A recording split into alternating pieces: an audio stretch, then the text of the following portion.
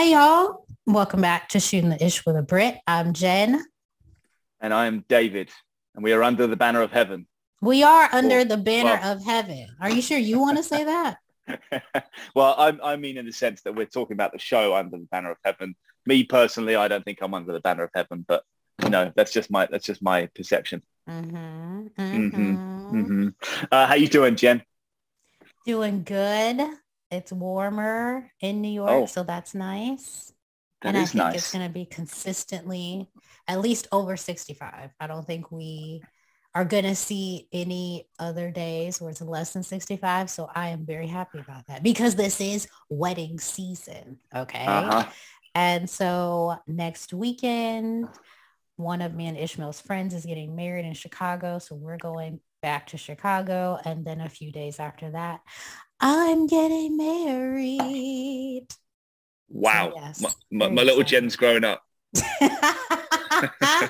I am growing up. I am. I am graduating. I actually said that to Ishmael. I said, this is a type of graduation. And he was like, I like how you said that. So yes, that's what's on my mind right now. I, Mm-hmm. I can imagine Ishmael is just has a real sense of pride about him over the last few months, kind of going into this. It feels like that kind of guy who's just really Aw. proud about what he's about to get, to kind of commit to and get into officially. I mean, obviously, emotionally and mentally, he's there, and you're both there. But to kind of, to tie the knot with the ceremony or tie the bow with the ceremony is significant for you both. That's so funny you use the word proud. I would say that too. I would really say that too. That's beautiful. Yeah. What's Well, going that's on with you, exciting. sir? Me, I am. I've got to go to. I'm still in Hawaii for another few weeks, but I've got to pop over to Los Angeles for work next week for a week. So I'm preparing for that. But we're also because we're moving. We're going through that motion of like, what can I take on this trip? What can we take on the next trip? How do we get our lives back from Hawaii to Los Angeles efficiently and cost effectively? So that's my weekend. And then I'll probably throw in a good hike in there in the mix as well, because you know me. But the one thing we're contending with here actually, so our house in Hawaii, we're in the middle of a jungle. It's summer, so it's rainy. It's rainy every day. It's our house downstairs. We don't have windows. It's just screened in. We have some windows upstairs, but there's also some screens. And what that means is we're getting mold in a lot of places because of this. It's just moist all the time, and it affects us. Our systems, right? Kind of breathing it in is not good for you, and then also like a lot of our stuff like is getting moldy. I just packed up a couple of chairs and taking back, and even those like the legs and whatnot had mold on them. And these are metal chairs, so it's pretty gross. But we're managing it. We're dealing with it, tidying everything up, and it feels like everything is aligning that we should be getting out of this place now, right? And it's the perfect time to get back to LA. And then next time we come back, we know we'll be getting somewhere that's a bit more temperature and humidity controlled. That's for sure. I think I heard chickens in the background. Oh, you definitely do. You know we have chickens here, right? I Have I do told- know that, but to hear Yeah. them is so funny. Oh, yeah. They're What are floating they around. doing? Well, right now outside we have Lucy and Michael. Lucy was the mother that we helped protect her babies. And by the way, all her and the babies, they're all named after Arrested Development characters. For anyone that's watched that show, it's my girlfriend and I are both big fans. And noticeably, all the chicks that she had and we named after the characters all somehow fit the personalities of the characters in the show, which is incredible. But yeah, so Lucy is outside. She's a bit of a solo chicken again these days, because after 8 weeks of bringing the chickens up and teaching them, the way of life, she then scared them away, and she's like, go off on your own now. And now the chicks are kind of also, some of them are on their own. A couple of them we haven't seen in about a month or so. And then there's three of them that kind of do still stick together. One of them growing into a rooster, the other two being chickens. So we have those, and then we have a couple of other chickens that float around the property as well. But they're great, they just kind of keep us entertained. But sometimes, like right now, they can be very, very noisy. Yes, as I'm hearing. But I like Yeah, it. It sets the vibe. You're yeah, clearly in a jungle environment, as you said. So yeah. You can probably hear the birds as well, no? can I? No, not really. Maybe not. No, but Nah. that's like the sounds here during daytime. It's just hundreds of birds around us and just beautiful sounds. And then at night, as soon as night hits, we get the coqui frogs, and they are loud. You know, and there's Oh, loads of those, especially when it rains. They're really loud because you know that life-giving rain here in Hawaii. So it's there's no quiet time. So I'm sure our transition to LA is going to be an interesting one, just based on that sound. definitely. Because you're gonna have Yeah. a completely different soundscape when you get to LA. So Exactly. cool. Exactly. Yeah. All right. Well, let's get into it. I mean, I don't know about you, but this feels like one of the densest episodes to me. We're talking episode 4 today, I think, right? Oh, no, Hmm. episode 5. Talking about episode 5 today. The Episode most recent. 4 today. Is it episode 4? I'm Hmm. wrong. Clearly, episode 4 today. It was dense. I might kind of run through a list just to summarize it, all the big things that are going on, because it feels like there's a lot of tangents happening right now. Do you want me to do that? Let's do it. So number one, the Pyrie, they're out looking for Bishop Lowe, right? He's been on the list of like potential people that maybe the Lafferty's murdered. So they're looking for him, but he's nowhere to be seen. Although at the end of the episode, we do find he is alive. Dan is going down the rabbit hole. I mean, he was already pretty far down it anyway. He was kind of becoming a bit more extreme and a bit leaning towards fundamentalism. And then his dad kind of slapped him around a bit again. And there's a moment we think he's kind of going to bring him back towards, you know, the traditional Mormonism and kind of their version of the faith. But in fact, it triggers him to go even further down the rabbit hole, and he kind of goes more into the fundamentalism and really looks to learn and dive deep into the origins of it and the extremities that they had at the early days of Mormonism, and obviously, as we know, the offset now of the fundamental group. Diana is moving further away from Ron. And interestingly, we hardly kind of see her. It's more through other exposition that we learn that she's really moving in the opposite direction, whereas Ron is being beaten down by the system and by Dan, who's manipulating him to no end and shaming him and confusing him and twisting him to think more like him, and also kind of framing it for him that he should be the leader. He should take control. And this is the reason why, and this is what they've got to do. And then we have the introduction of the prophet kind of coming in and being like trying to shift Pyrie from his course at the moment, which is to find the answer to this murder mystery, and in turn shame the Mormon church, which is clearly the direction it's heading. And the prophet essentially asks him to let them go. And Pyrie stands firm, and he's like, you know, he's choosing the law over his faith. And which is something we've been building to, and clearly one of the biggest story arcs in the whole show for everyone. We also have a deeper dive into polyamory, right, which we talked about earlier on as a suspicion of ours is going to delve into that, and in particular talking about how many wives certain people have, including Joseph, who originally had 33 wives, and then we're also having a couple of references to like 13-year-old wives, which is very specific. And for me, when anyone mentions you know, a 13-year-old wife, like it's a big red flag. Like this person is evil, Mm-hmm. or there's something, you know, that they're in trouble, right? They're having problems, or they have problems mentally. So that's pretty scary stuff. And then kind of going back to the second, the kind of the B story of the show, which is the origins of Mormonism and Joseph, and we get more of an insight into his relationship with his wife, who kind of pushes back on his idea of polyamory, and he actually calls him out in this episode for essentially lying and making up the crap of finding the book and the pages and transcribing them and God speaking through them, and kind of calls him out on it and turns his words against him and his actions against him. And his response is, I'm going to kill you if you don't follow along, which is pretty scary. So this episode feels like it's really pummeling down on those negative aspects of Mormonism and, you know, the origins of the LDS faith, and the lies that kind of built it. That's what it feels like to me. Like it's really heading in that direction. Okay. Yeah. Thank you for that. And I think the name of the episode is also important to note too, which is Church and State. So this Right. really focuses on or gets even deeper into this desire to be anti-government. You know, anti-government is used a lot throughout this episode, specifically when it comes to taxes, but it goes to everything, right? Including police, including any government agent or agency.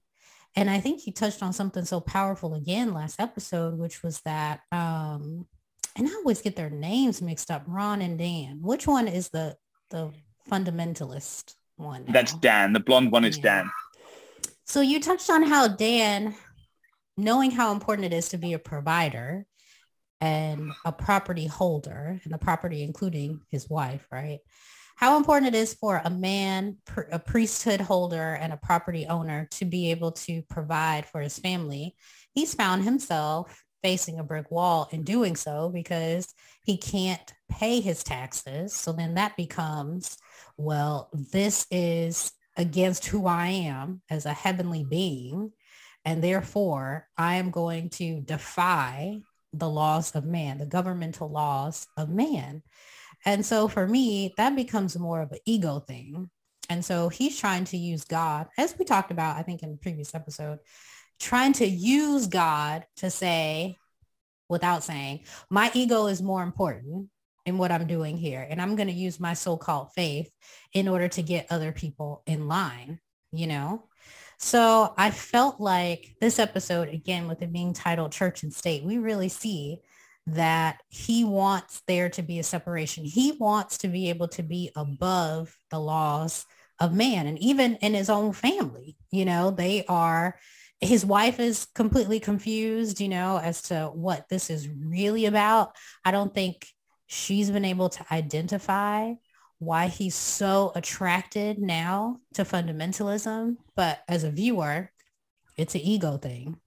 It's an ego thing. He wants to try and satiate this desire to be, in his mind, the best kind of property holder or priesthood holder or man. So that's what I saw in this episode. So for me, ego is definitely a part of it, absolutely. But I would say there's another real second huge part of Dan's mentality, which is fear. Right? He fears he has no control. He's losing his grip on his life, what he's built, and you know, and their future as a result of it. And his actions to counter that fear and to kind of, he succumbs to it and uses it to scare others into the same path as him and scare into the same message and kind of direction he's heading. And you said, and this is to quote, he wants to be above the law. It's not that he wants to be, he thinks he is above the law, right? He thinks he has the right to be above the law because because God's law is more powerful than human law. You know, as we've obviously, they've talked about several times this episode, and it's using that excuse, right? It's succumbing to the fear, succumbing to his ego, and then like Joseph, kind of using God's name in vain, as I kind of put it last time as well, to justify their actions, which both of them, Dan and Joseph, are both pretty grim. So to zero in on one particular part of this story, Diana's letter to the president of the church was so fascinating to me, especially because Jeb said something that gave me an understanding as to how they view the president of their church. Jeb said something to the extent of, if you write a letter to the president, it's similar to, or maybe equal to, writing a letter to Heavenly Father himself. Yep. And so in this letter, Diana is, you know, writing to the president about these sort of anti-government, what's the word? These anti-government sentiments, anti-government positions. And so we end up finding out that she had some help from Brenda, which is the murdered lady, right? And so when this letter is presented to Brenda's husband, Alan, you know, he's in custody, as we know, he said, Brenda wrote this. Like, I can hear her voice. In a flashback that we see that Brenda is helping, right, Diana to write this, but Brenda probably did write all of it, or had like a significant part in writing it. So the tone is right. And again, in this last episode, Brenda set herself up again in a very egotistical way to say that I think God has me in this situation to help people turn from their wicked ways. And now I have more of an understanding and clarity that Brenda did not agree with these anti-government stances either. And so now, now we're seeing too that Ron and Diana may have been, both beating up on each other, or maybe Ron's beating on her. I mean, we only saw Ron kind of beating her up in this flashback in the car. But apparently he was mad, at her. And now it has me thinking that possibly Ron had something to do with Brenda dying. Well, as you know, from the beginning, I've thought that was the case anyway. That dude is clearly, as we're seeing more and more, he is vulnerable, right? He is weakened right now. He was on the top of his game. He was a very successful businessman, and a provider. Again, kind of goes back to that provider thing. But right now, the system and the climate, the economical climate, is pushing him back and pushing him down, and kind of making him more vulnerable, and having to kind of pivot and try and struggling to kind of stay afloat, and which obviously we see when he enters and tries to get a loan from the bank again to kind of prop himself up one more time, but instead of getting that support from the bank, which is clearly a Mormon bank, he actually finds out that his wife is doing the opposite and not supporting him and kind of going against the family. So it kind of doubling down for him, and then as we see thereafter, Dan sticks the knife in and turns it around a little bit, right? He really kind of plays on those emotions and those fears again that Ron has, and they're all just vulnerable. They're all just feeling, they're just fearing this lack of control they have, and they're kind of scrambling to find ways to pull themselves out of it and kind of get a grasp again on the reality of the situation. But to kind of touch on the domestic violence element of it, this is something, especially in this episode, and on the broader sense of religion, and using the excuse of religion to perform certain actions, that really I've always struggled with throughout life, quite honestly. And it's and for example, the guy in the bank, right? When he lied originally to Pyrie when they were interviewing him, and later he kind of admits under pressure that he was lying, and actually he had seen Ron hit Diana. And the simple fact is he was lying to protect the faith, right? To protect the image of the church, as opposed to protecting one of the church's members, one of a person, a vulnerable person, a physically weaker person. And that's disgusting. That is so horribly sad. And then again, to kind of jump to, doubling down on that message in this episode, Robin, who's been held in the jail for X amount of period of time. But by the way, none of them have lawyers, which I find that interesting. But he kind of calls in his phone call, which he hasn't used to this point, and we don't know who he's called at the time. But later, the prophet turns up, the president of their church. The prophet turns up, and Dan's clearly called him to try and invoke again the power of the church to persuade Pyrie to let them all go, to save the church the embarrassment, and shut this down now, and to stop it escalating. But again, Pyrie doesn't succumb to that. But that's that kind of, to me, it's a real great example of that disgusting ambition of church. Like there can't possibly anything that taints the image of the church, because otherwise it taints the whole thing. And that's almost like I'm going to just use a very current analogy in politics, right? Madison Cawthorn in the Republican Party. That dude has been, spiraling for a while now, and getting it up to a lot of mischief. And in doing so, he kind of blurted out some experiences he'd had with his colleagues in Congress. And right afterwards, or the few weeks following that, things started coming out about him, right? And the GOP are subtly or very blatantly taking him down and trying to kind of dethrone him and ruin his image, because he's clearly a bad representation of the GOP for them. And the same reason that Pyrie is with the Mormons, right? He's choosing state over church, right? He's choosing the law over God, and that is not welcomed very well. And obviously, at the end of the episode, we get to the point where the church are kind of turning on him because of it, which, as an overall idea, like that they're kind of trying to cover up murders to protect the image of the church, blows my mind. It's sick, and it just goes against everything I believe that religion stands for.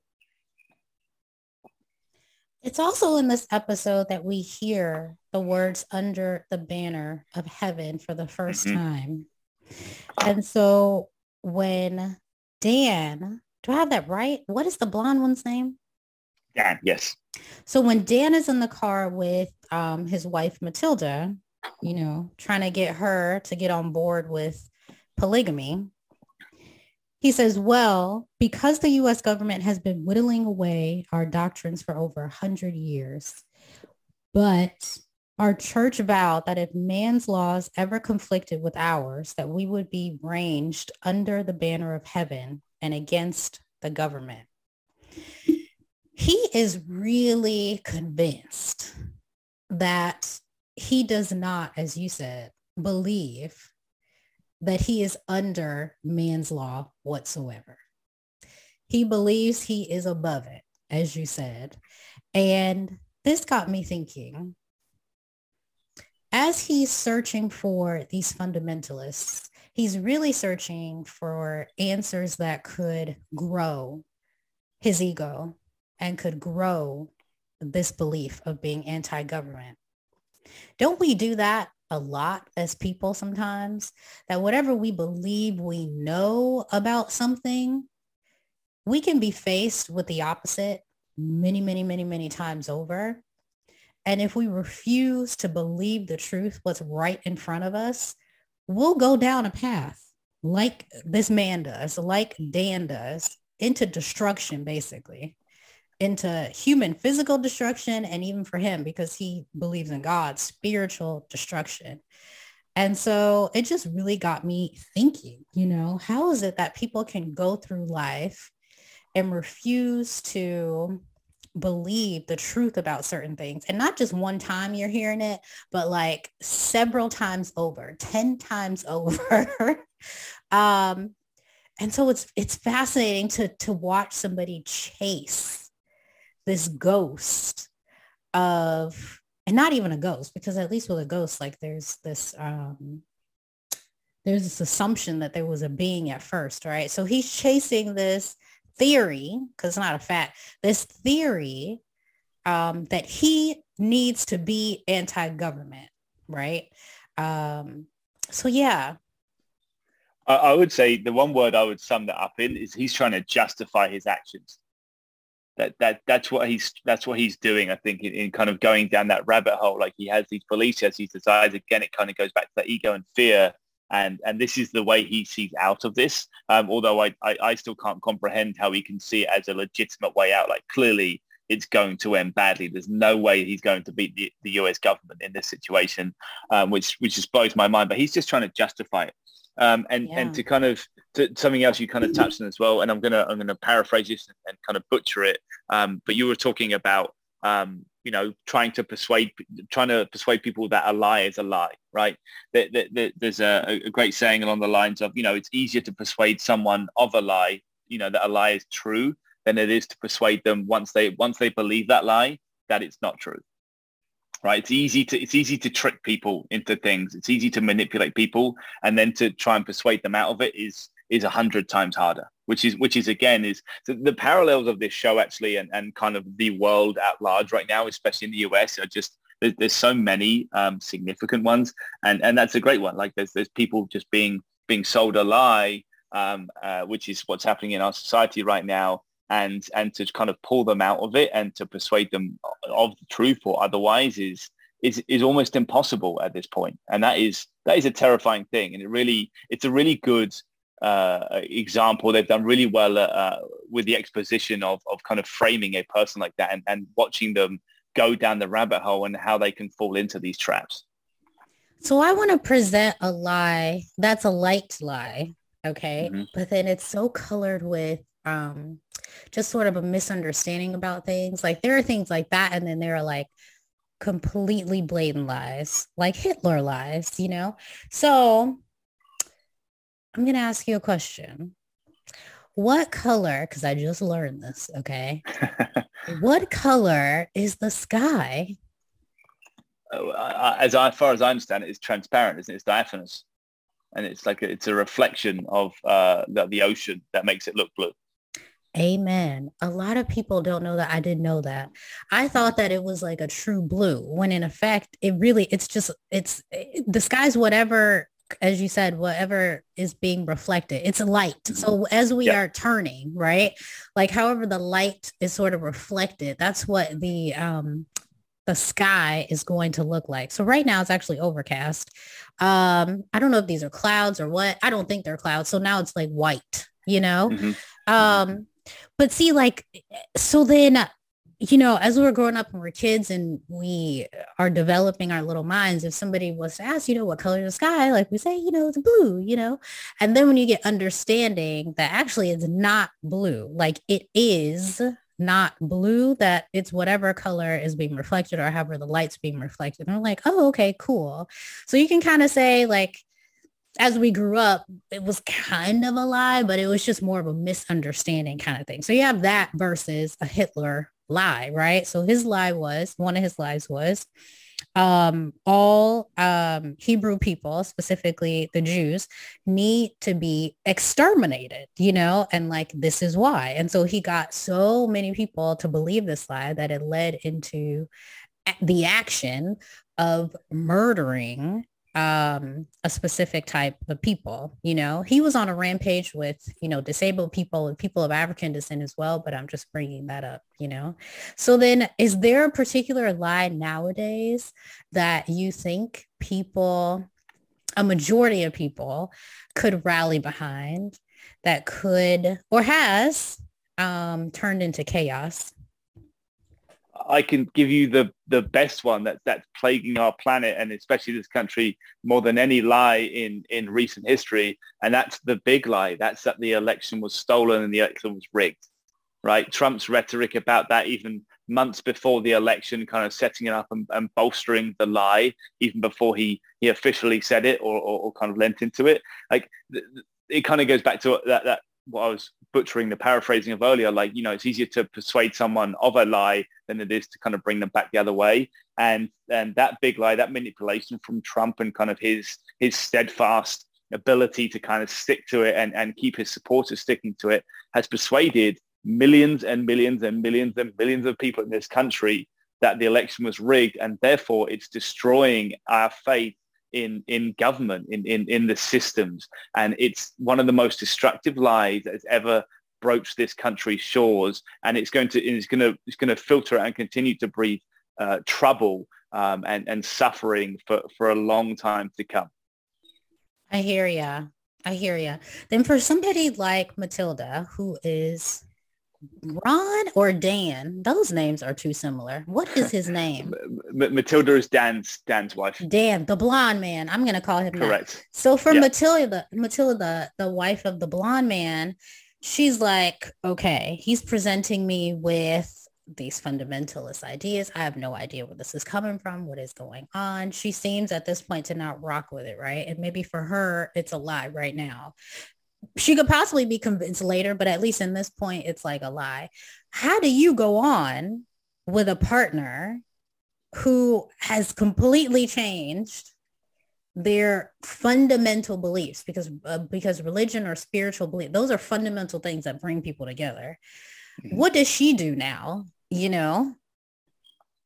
Well, I guess we don't know, right, with the story as of yet. But the one kind of pattern I'm seeing with the way this story is evolving is that we don't really know what's happened to the wives, right? We kind of at least not. Sam's wife, the long-haired one, is Sam, right? I mean, she was a big believer, like from the get-go, and that was part of their controversy.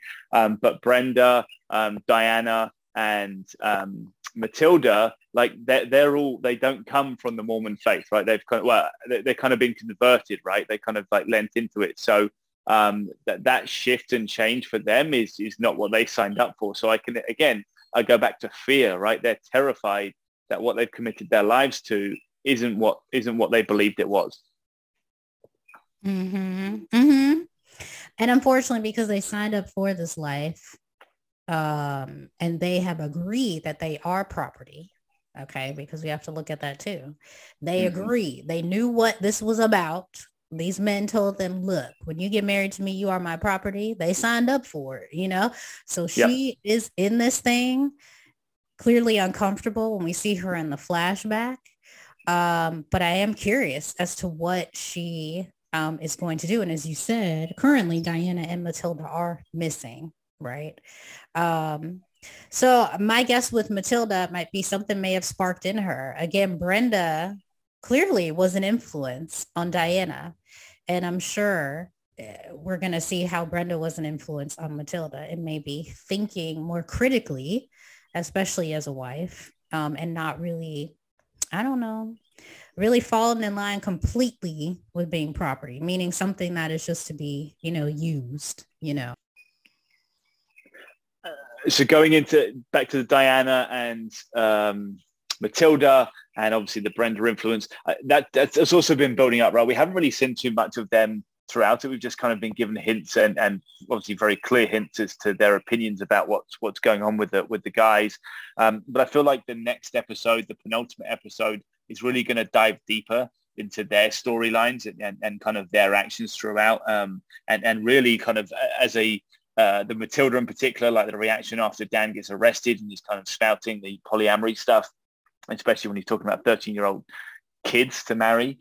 And then, as we know, Diana is obviously like, moving further and further apart from Ron. And so Brenda is really going to like pummel down on the two of them and kind of double down, I'm sure, on trying to steer the family on the right track. But as we know, that clearly isn't happening or doesn't happen, and it doesn't end very well. But I'm sure we're going to get more detail and more information on their on how they deal with this, or how they try and manage this, as you kind of alluded to, this contract they signed into and agreed to of being property and being dictated to and having no control over their life if their spouses deem otherwise. Terrifying. It just seems like for the idea of someone committing their life at someone's behest or someone's control, that just breaks my heart, honestly. What a waste of life. Yeah. And then something that we haven't touched on yet is Brother Pyre's sickness, like he ends up retching after one of the prophets comes to the station. Robert Wagner, this man said, to Brother Pyre, release the brothers into my custody. And Pyre he stood his ground. And he was like, I can't do that. Like, this is an active investigation. And so afterward, he retches. He didn't throw up, I don't think, for real. It just was like something in him wanted to vomit. And so what's interesting is, like, at first I kind of understood how this could be testing his faith. But then I was like, no, I don't understand that. So I think there is an internal struggle in him, but now I'm like upset. I'm upset that this is affecting him. And I'm upset because, and I need some more answers. I don't think we really know how deep Brother Pyre's faith is. I don't know how new he is to this church, anything like that. But his faith sounds very childish to me, because anytime you're in a church, no matter what, like in the way that it's being presented that he's in right now, he should know that people are people, and that people are going to disappoint because they're people. And the reason why they're all in church anyway is because they're all damaged. They all have issues. Everybody does, including him. And so when you're confronted with murderers, and I forget if this is like his first murder, that was committed by Mormons or what, but him being this affected and this shaken, actually has made me lose some respect for him as a as a spiritual person. Now I'm looking at him more as a religious person. That maybe his faith is more so in the physical church and the physical people and not God. There's a lot to unpack there, but I would kind of say that they did a pretty good job of setting up his faith, and as far as I understand it, and his mum's obviously one of the best conduits of this confirmation, is he's been in this faith his whole life, right? So it's all he's ever known, and from what I gather about the Mormon communities, right, and is that everyone in that town is a Mormon, right? Everyone is part of that church system. So everyone knows everyone. And when anyone does anything, it's kind of, it affects everyone else, or at least everyone knows about it, and it reflects on everyone else as well. So for me, I think it's actually all of the things that you kind of touched on, faith, religion, community, like all of those things he has deep respect for, and he has a belief in, and he believes in being a good Mormon and a good person, and a good law officer.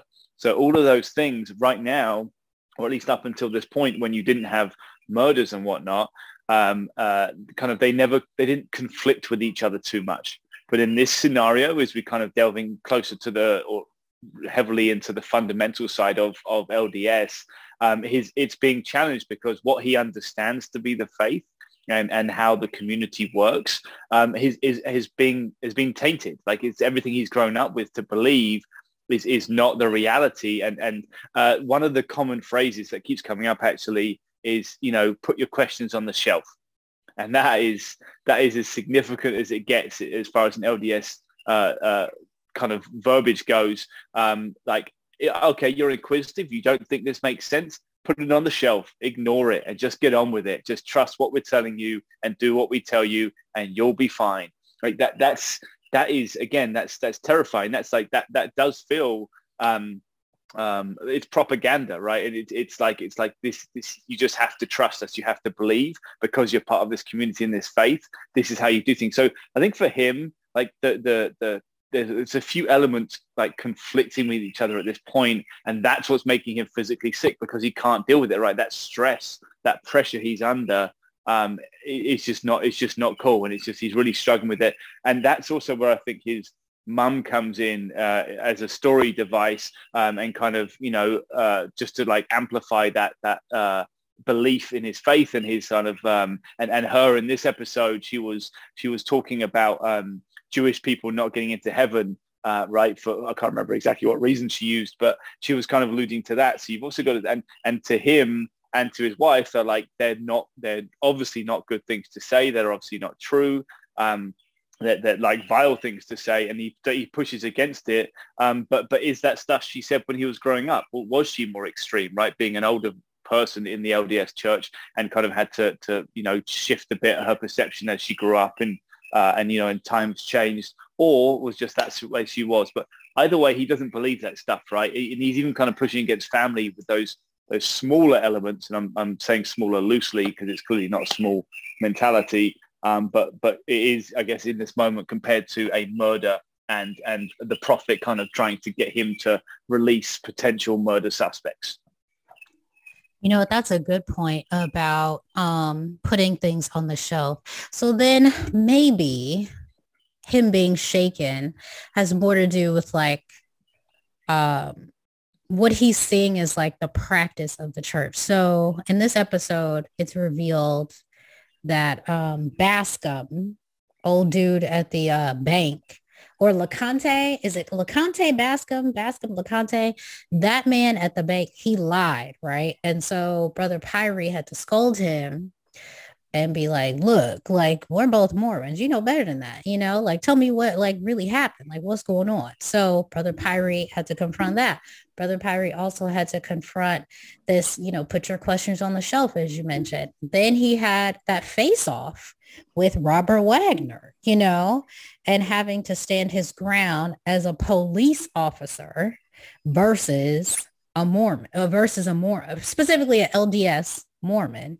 Mm-hmm. And so I think all those things are things that he's like never had to do. And as somebody who has questioned um, what preachers have said about God, it's a very uncomfortable thing.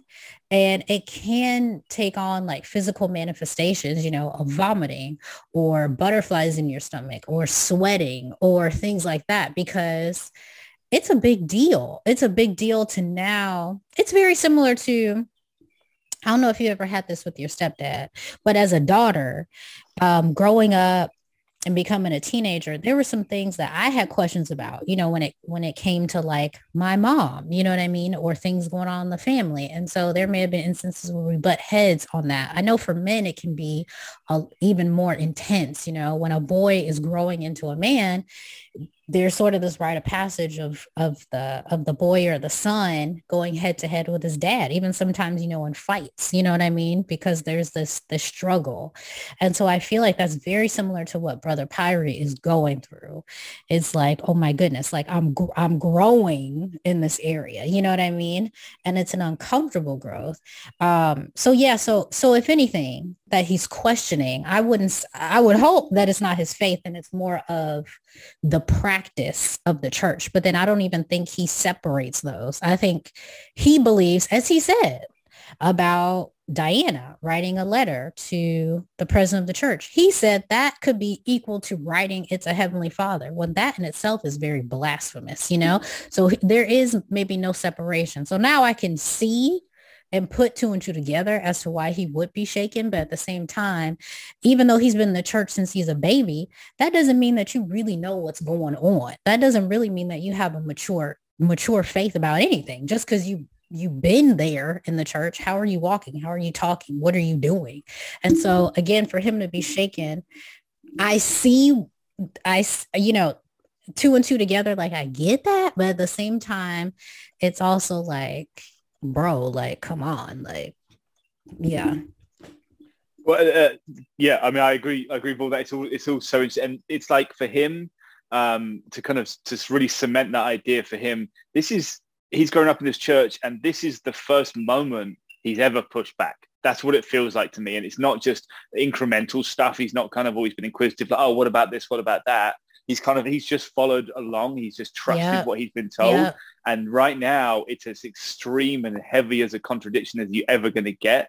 And it's just completely alien to him that everything he's believed and trusted is not necessarily what it presented itself to be. And that's got to be, your whole life. Your family are in this church, right? They're all kind of bound by this idea of this community and this religion. To then like that's a real faith shaking moment. That's like, well shit, what am I actually in? What is the realities of this? And that I can imagine is just going to shake anyone's faith. And to use a really simple analogy, for anyone who's not religious, when you're in a job, when you're growing up in your career and you have those first moments or even later moments when you're challenging your boss, you're like, I don't think this is the right way to do something. I don't think that's appropriate or whatever it might be. Those sensations, those butterflies, that kind of bubbling up of fear and adrenaline, right? That's scary in itself. Then kind of translate that to this giant religion that's so deliberate about the way they control their community and they dictate to their community. To go up against that, I mean, it's got to be absolutely terrifying. Because the thing is, and we saw this at the end of the episode, because of his actions, because he pushed back against that, he became a pariah almost instantly. Like the family did, like by default, they're being, the other Mormons are looking down their noses at them. They've betrayed their faith. I think also it made me think about the first time that I had a head-to-head with my aunt who is a believer, a strong believer, a beautiful believer, and has covered me in a lot of her prayers, and I love her so much. But she and I had a head-to-head, and it was uncomfortable. And it was about, and I'm going to share this, then we can move on to another part of the episode, but it is profound because before I joined the Korean church, one of the things that they got me on that to this day I believe in is the seventh day of the week. And so in the general Christian community, there's so many thoughts about what day is the seventh day of the week. And it had never occurred to me that let me just say that I was going to church on the wrong day. Okay. I'll use wrong right now, but it's very layered. Okay. So then, I asked my aunt, what's the seventh day of the week? Because the Bible talks about the seventh day of the week and how it's important to not do work on the seventh day of the week and to focus on the Lord, focus on God. So she would send me all these different scriptures about the non-importance, basically, in my opinion, and how it's okay to like go to church on Sunday, which is the first day of the week. And I'm like, so it's like, again, just because people in the church have their own understanding about one thing, that should not take you away from God. So even use the word faith, I'm confused about, because faith in what? Faith, it's testing his faith in the church, testing his faith in God. What are we talking about here? Because for me, it didn't test my faith in God. It just tested it tested my belief that even teachers of the Bible, because my aunt is a minister too, that even teachers of the Bible don't know everything. They really don't know everything. And so you're really just doing the best that you can. And so to this day, I do believe that the seventh day of the week is Saturday, that this is the Sabbath day. I do. There is no change in my mind, and it's just too clear. And that there's a clear distinction too, because Jesus rose on the first day of the week, which everybody recognizes as a Sunday. So Sunday cannot be the same as the seventh day of the week. So anyway, I say that to say, I get where Brother Pyrie is coming from, but I think I need more clarity on what part of his faith is being tested. Faith in the teachers or faith in God or all of it, So yeah. I would maybe a synonym maybe for faith, but maybe more appropriate is trust. Like, I think his trust is being tested. Like everything he's trusted up until this point is that's really what he's contending with right now. Like how can he trust anything he knows based on the information that's being presented to him in this moment? Excellent word. Okay, so last thing I'll say, and then we can move on to apartment 4E, is the goofy cop. I don't know what that Poe baby's name is, but he real goof troop. Oh my God. The goofy cop found Bishop Lowe, at the end of the episode, fishing. I don't know what that man was doing, but he was out there enjoying himself. And so, that was, basically the end of it. You got any thoughts on that? Well, firstly, I'd like to think that the reason he's fishing is like a bit of an in-joke that he's the red herring. Right, the red herring idea that right. I quite like to think that, but I'm sure that's not what it is. But yeah, that's an interesting one, right? Because there's this theory that there's this fear with Pyrie right now that the other people on this list are all dead, right? That they've murdered them too, and Bishop Lowe is like one of the most significant of those on the list, or at least the most important in the community. And so he's kind of desperately trying to find him. And in fact, he's just been up there on the out there fishing is an interesting one. But where that's going, I don't know. But clearly there is some, it's obviously building to something, otherwise they wouldn't have shown it, especially as the last thing in that episode. It's clearly gonna dive into it next episode. But the young cop is a funny one because I think he's shown up in the background a couple of times. And then you had the two scenes with him in this episode, really one of them, which is when Pyrie's like, go and, find out information, talk to people, and he's like, who do I talk to? Where do I go? Like, this kid's got no idea what's going on. Zero. He was taking notes and everything, which was cute, but also real goof troop. Yeah, massively. So interesting character, but also just kind of come out of the woodwork for this episode, and really as a device to find Bishop Lowe and kind of hopefully tie up that piece of the puzzle and get some more information, and maybe he knows where Dan and Ron are, and Diana and Matilda. We'll see. Who knows? We'll see. Oh, and then last but not least, Detective Tabo was again useless. Okay, now we can move on. So So we're at apartment 4E. What do you want to put on in that thing? Well, actually, just on the note of that, the other detective, the one interesting thing which I noticed very clearly is when they are like going through the house, there's this creepy house. It's been clearly been ransacked for some reason. They're like, oh, it's super moody and kind of a bit more horror element to it, and that's early on, I think. And the thing that the biggest jump moment is when they think there's a person right there, but it's actually just a statue of an indigenous American, like a kind of a cliche indigenous American statue, which makes them jump. And maybe that's tied, maybe there's something there, I don't know, but they're kind of like creating this idea of the fear of in the Mormon community, at least the subtle messaging to me of anyone that's not Mormon, right? Anyone that's not white and looks like them and practices the same faith. Okay. So maybe not. But apartment 4E, for me this week, I'm gonna jump in. I'm gonna put Sam Worthington's acting in.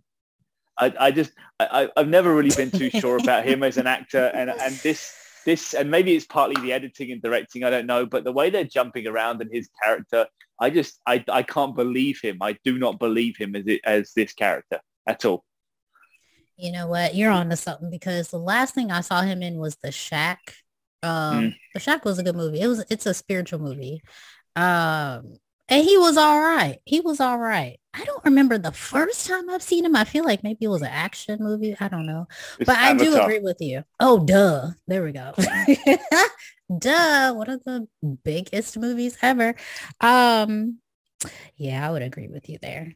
What a shame. Yeah. What a shame. Yeah. What about you? I am going to, what am I going to put in there?